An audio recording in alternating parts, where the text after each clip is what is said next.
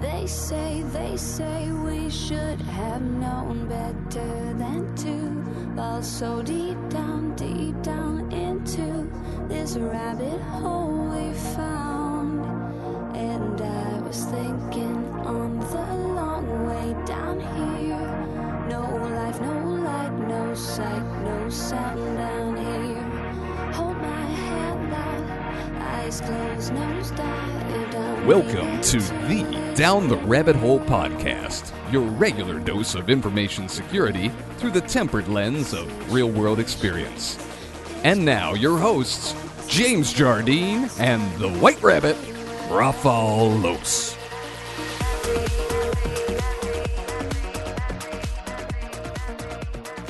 Hey friends, welcome again. This is Raph Los, the White Rabbit, welcoming you down the rabbit hole. I have with me a cool guest who speaks the same language of metrics and operational efficiency that I do. We spent the last 15 minutes joking about things we probably shouldn't include on this podcast because they reference so much fun that we've had in our careers. But we're to keep this one above board. And Wasif Shakil is a program director with General Dynamics and with a unnamed government agency. Wasif, welcome to the show, man. Hey, how's it going? So you love the same things I do: numbers, Absolutely, and operations. Absolutely. My whole life, all of my decisions are based off of neat little Excel spreadsheets. Wait. You make decisions based on real data? Absolutely. What are you doing in security? We like hype. No, we need the hype to sell stuff. Oh wow! So we need. This is a self-feeding engine. No. So in the operations space, right? In government, I have to say, government has got to be a non-fun place to be an operations guy right now. I don't think that's true. No. Okay. Yeah. Operationally, I mean, you love the pace of incidents occurring, stuff happening at your perimeter, stuff happening inside. That's very interesting, and then I get to run around with my hair on fire. Hence, why my head is so shiny. That is wow. That's a visual for you folks on the other end of the headphones here. Shiny head. Yes, he's referencing the fact that he's got a very big buzz cut going. So the whole notion of running around with your hair on fire, when everything is on fire, how do you figure out what to put out first? When everything is on fire, obviously, there's those priorities. I want to say it's the most critical asset first, and that's usually the case. But sometimes it's the stuff that'll keep me out of the news first. so that's always very important. You got to pass the Washington Post test. You know, it's interesting because I know a lot of CISOs that use the exact same measurement, except that's used on Wall Street Journal, USA Today, Washington Post, whatever. USA Today, really? Yeah, well, there's one outside my room here. That's the first thing I saw this morning when I exited the room.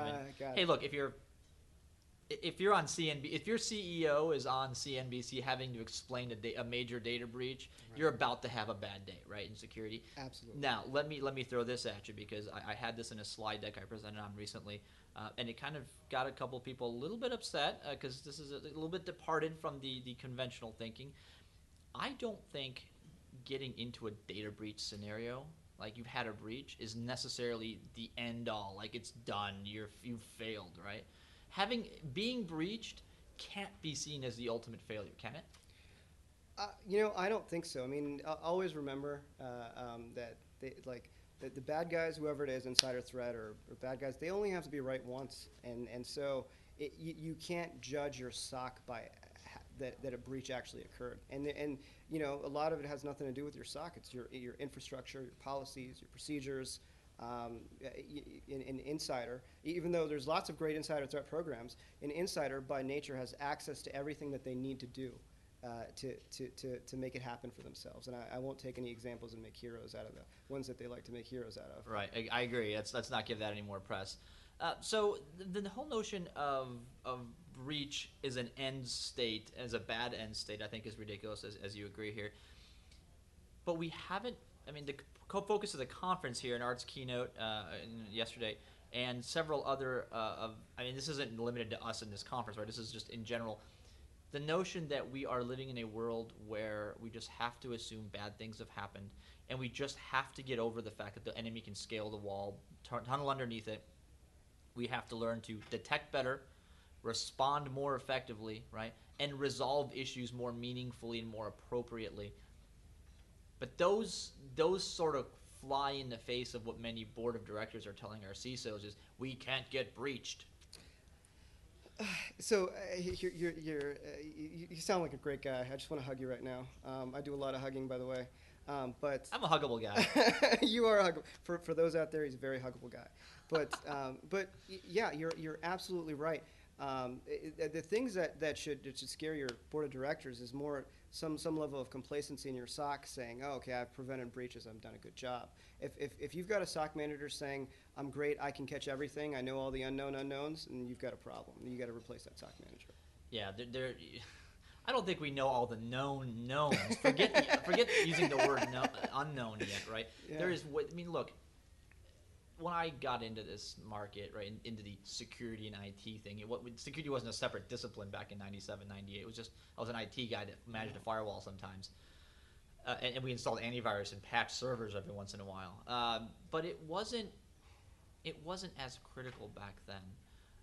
And we could quantify the things that were going to eat us in the dark, right? Like we knew that there was a finite amount of viruses out there, and we, roughly, there was no 0-day market out there. There was not a black market for 0 days. There was no what do you call it? The verticalized or specialized, chain for incidents, right? There's not a guy that could specialize in writing 0 days who could specialize or sell it on the black market to a guy who figured out how to get a good foothold, who could then sell to a guy who it's like this stuff didn't exist. Well, the market didn't exist for it, right. and so as soon as you monetized this, as soon as you had a black market for our data, for our credit cards, for our social security numbers, all of a sudden there's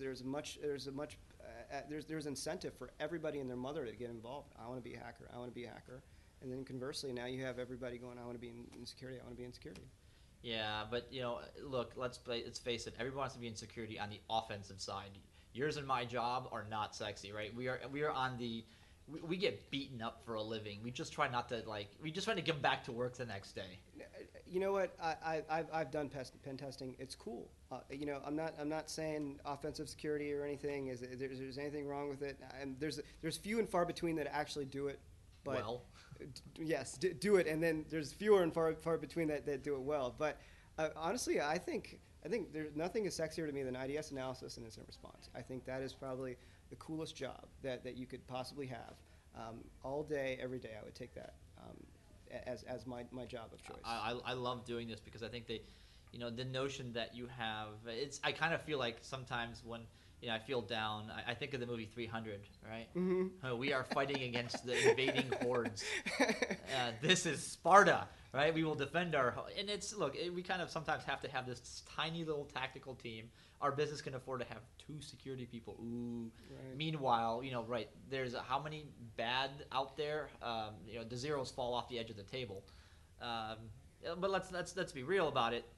The threats, right, the numbers of advanced threats that we're going to face is far outnumbered by the amount of simple things that will get us as well. Not to minimize the advanced threats, because they exist. And in your line of work, I'm sure you see things that are way more exotic than some businesses. Sure, but that's not where we spend most of our time, though, right? We gotta.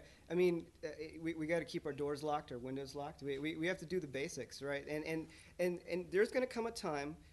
When malware and malware infrastructure, actually we're already there. Sorry, malware infrastructure is so cheap to buy. Everything is APT now, and and if I was an APT actor, that's probably what I would do because you're just mimicking everybody else, right? And it's even when you get caught, who cares? It was $17 to buy that kit. Let's move on to the next.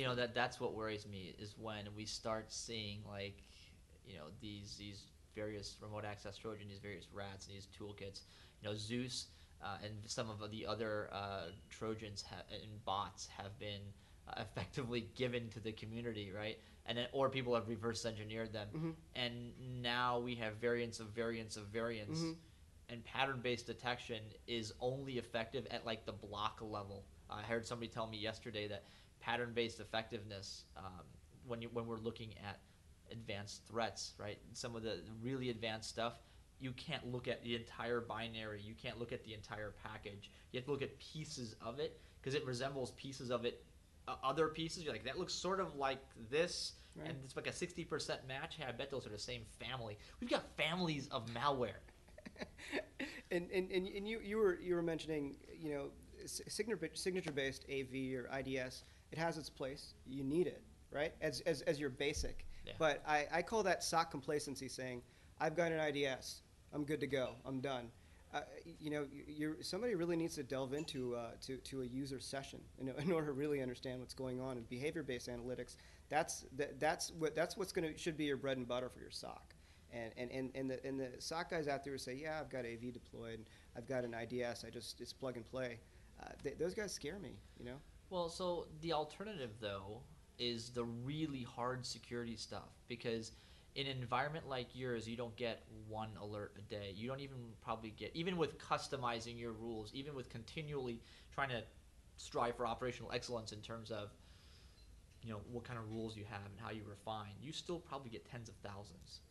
Yes, of course, and any federal agency will. But I'll tell you how I started out as an analyst. I had no IDS experience. I just started delving into each rule. I had my favorites. Every day I started my shift, and I would start looking for my favorites. Okay, and so those are high confidence rules for me. Yeah. Now, you have something like ESM. You create a high confidence channel for yourself. Oh, I like this. That channel. Everybody should be monitoring that channel.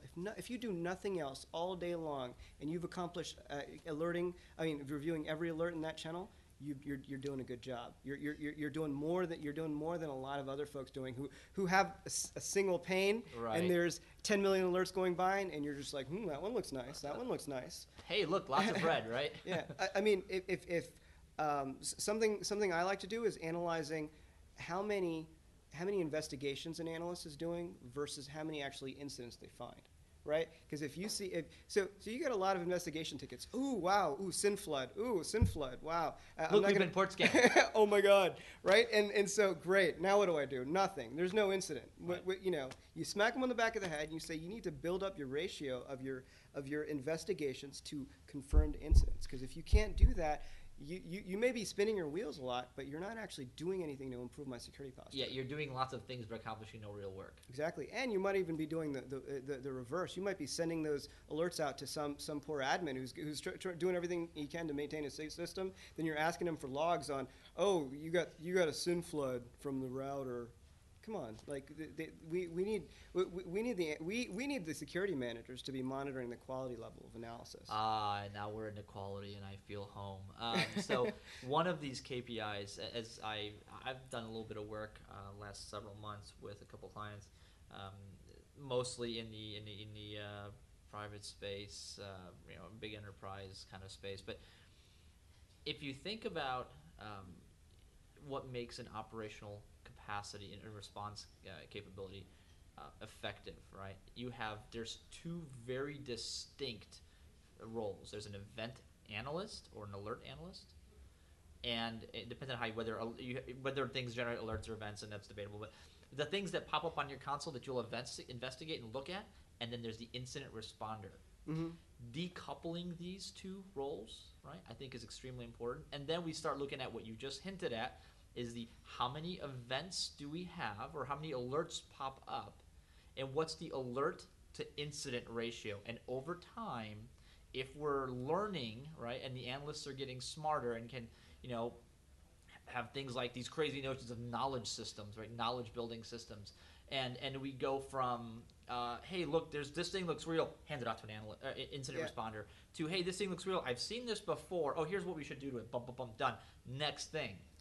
Right? If you can drop your alert to incident ratio, right, more alerts to less incidents, I think that's a measure of operational maturity. And absolutely. And how many events and alerts you can review in a given shift, right? In an 8-hour shift, if you're expected to review 1,000 alerts, you're going to get through the first 15 or 20, and the rest are going to probably fall off the bottom. If you're lucky. If you're lucky, right? If you're really good, because you got tons of data. I know you said no hugs, but I still want to hug you right now. Yeah, right. A fist bump? Fist bump. Okay. Right. Bunny fist bump.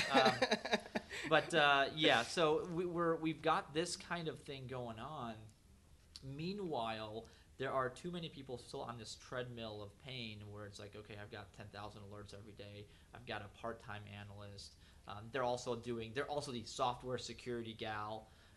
So she's got to go scan 500 new web apps this week and respond to alerts. You're like, okay, stop. Just stop what you're doing. Drop one of those because the other one is dying. And it's ineffective. Dude, you're so preaching to the choir right now. Decoupling the incident responder from the monitoring analysis team. That was one of the first things that I did in my organization. It helps you in so many levels. You're leveraging your staff better. There's a school of thought that they're all tied up. Maybe if you're small, you need that. But if you really want to leverage them efficiently, decoupling them is great. Yeah. Also, building out a knowledge base, efficient procedures. All this stuff sounds boring until you get the 10:30 at night calls daily saying, how do I do this? How do I look up this host name? How do I do this? Or who do I call for? Without those streamlined processes, you're not going to achieve any kind of operational efficiency. There's one key that most of the conversation is centered around in terms of operational response that for some reason it just doesn't click in this security mentality, and it's 4 letters: CMDB. Who's got one? I would love one. Oh no, well, so lots of IT departments have them. But security people are like, why do we need those? Yeah, which SOC leverages a CMDB? I would love. We're sitting there trying to create our own from random alerts that are flagging, and we have no picture of our whole universe. So not knowing our assets, one of the primary deterrents of having a mature SOC. Yep. And it sucks. It's going to be a never-ending battle. My recommendation to anybody out there: at least know the ones that are important to you. Yeah.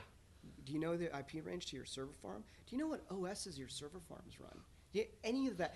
What kernel versions you're on. Right. If a SOC manager can nod his head to any of those, I'm happy with them. Yeah, or for example, where do you have your jump boxes for your SSH connections? Right. Which developer? So where are your developer farms where there'll be some weird squirrely activity, but it's like, they're developers, they do what they do, right? What should be going on port 80 or 443, and why is that machine using port 4017? That's an SSH server with no outbound activity. That's weird. Right. Hello. Hopefully your exfil stuff is flagging all over the place. Well, in order to understand what exfil looks like, you have to understand what regular traffic looks like. Sure. Know your baseline. I mean, sorry. I'm just brimming because I found my twin brother here. Yeah, this is interesting. I mean, so my background is looking at, again, for us, this is sort of second nature, and this makes this complete sense. But no joke, you talk to folks that are building security teams, and they're like, okay, so, you will ask, if I give you an IP address, can you tell me the last 4 changes that were made to it? Well, I can send an email. No, that's not what I asked. Right? I know you can send an email. I can too. I can send an email pretending to be you, but let's not go there, right? It's like, but you need to know. You need to know what changes were made. Were they high-risk changes, low-risk changes? Another really good measure of a mature security organization is how many self-inflicted wounds do you give yourself, right? How many times do you patch something and the patch breaks legitimate functionality? I don't know. Does that happen often? I always hear I can't patch this because it's going to break something. I always hear that one. I have yet to see the patch actually break a whole lot. I have a few that I wish I could tell you. Most of them recently center around Java versions. Okay, well, sorry, that's a whole other. That's a whole other conversation. But look, realistically, there are so many technologies. Let's beat up on Java for a second, because that's everybody's favorite whipping boy right now. Sure.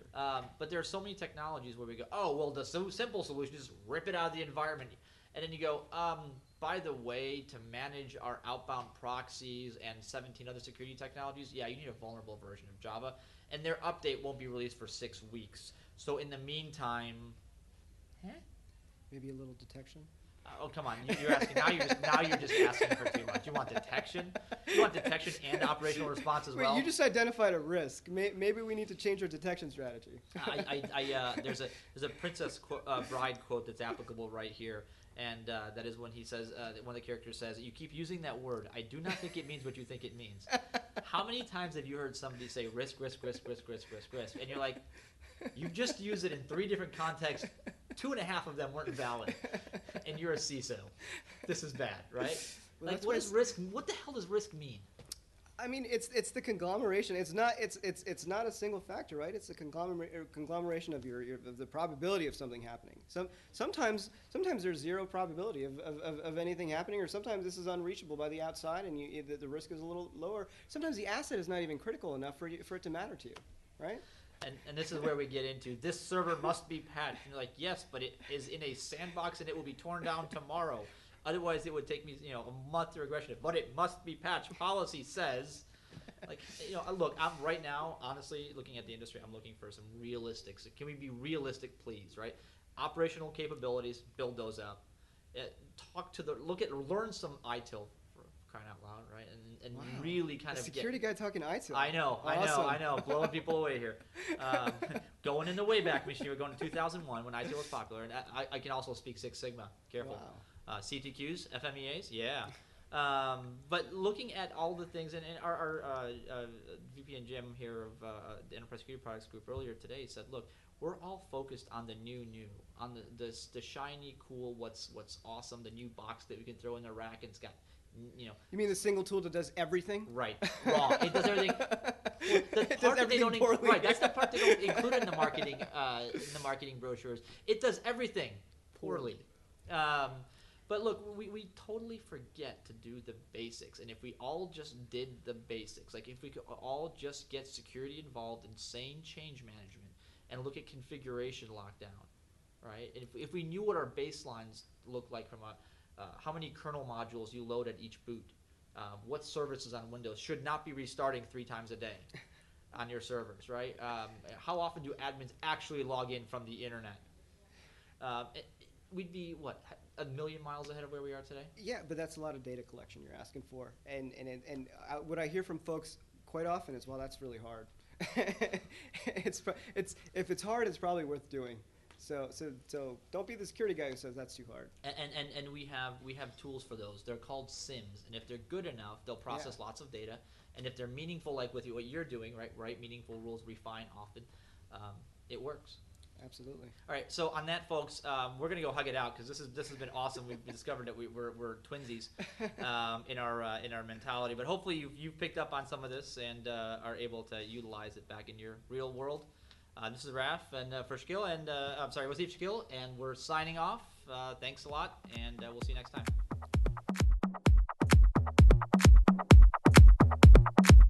Thank you for listening to the Down the Rabbit Hole podcast with Rafal Los, the White Rabbit.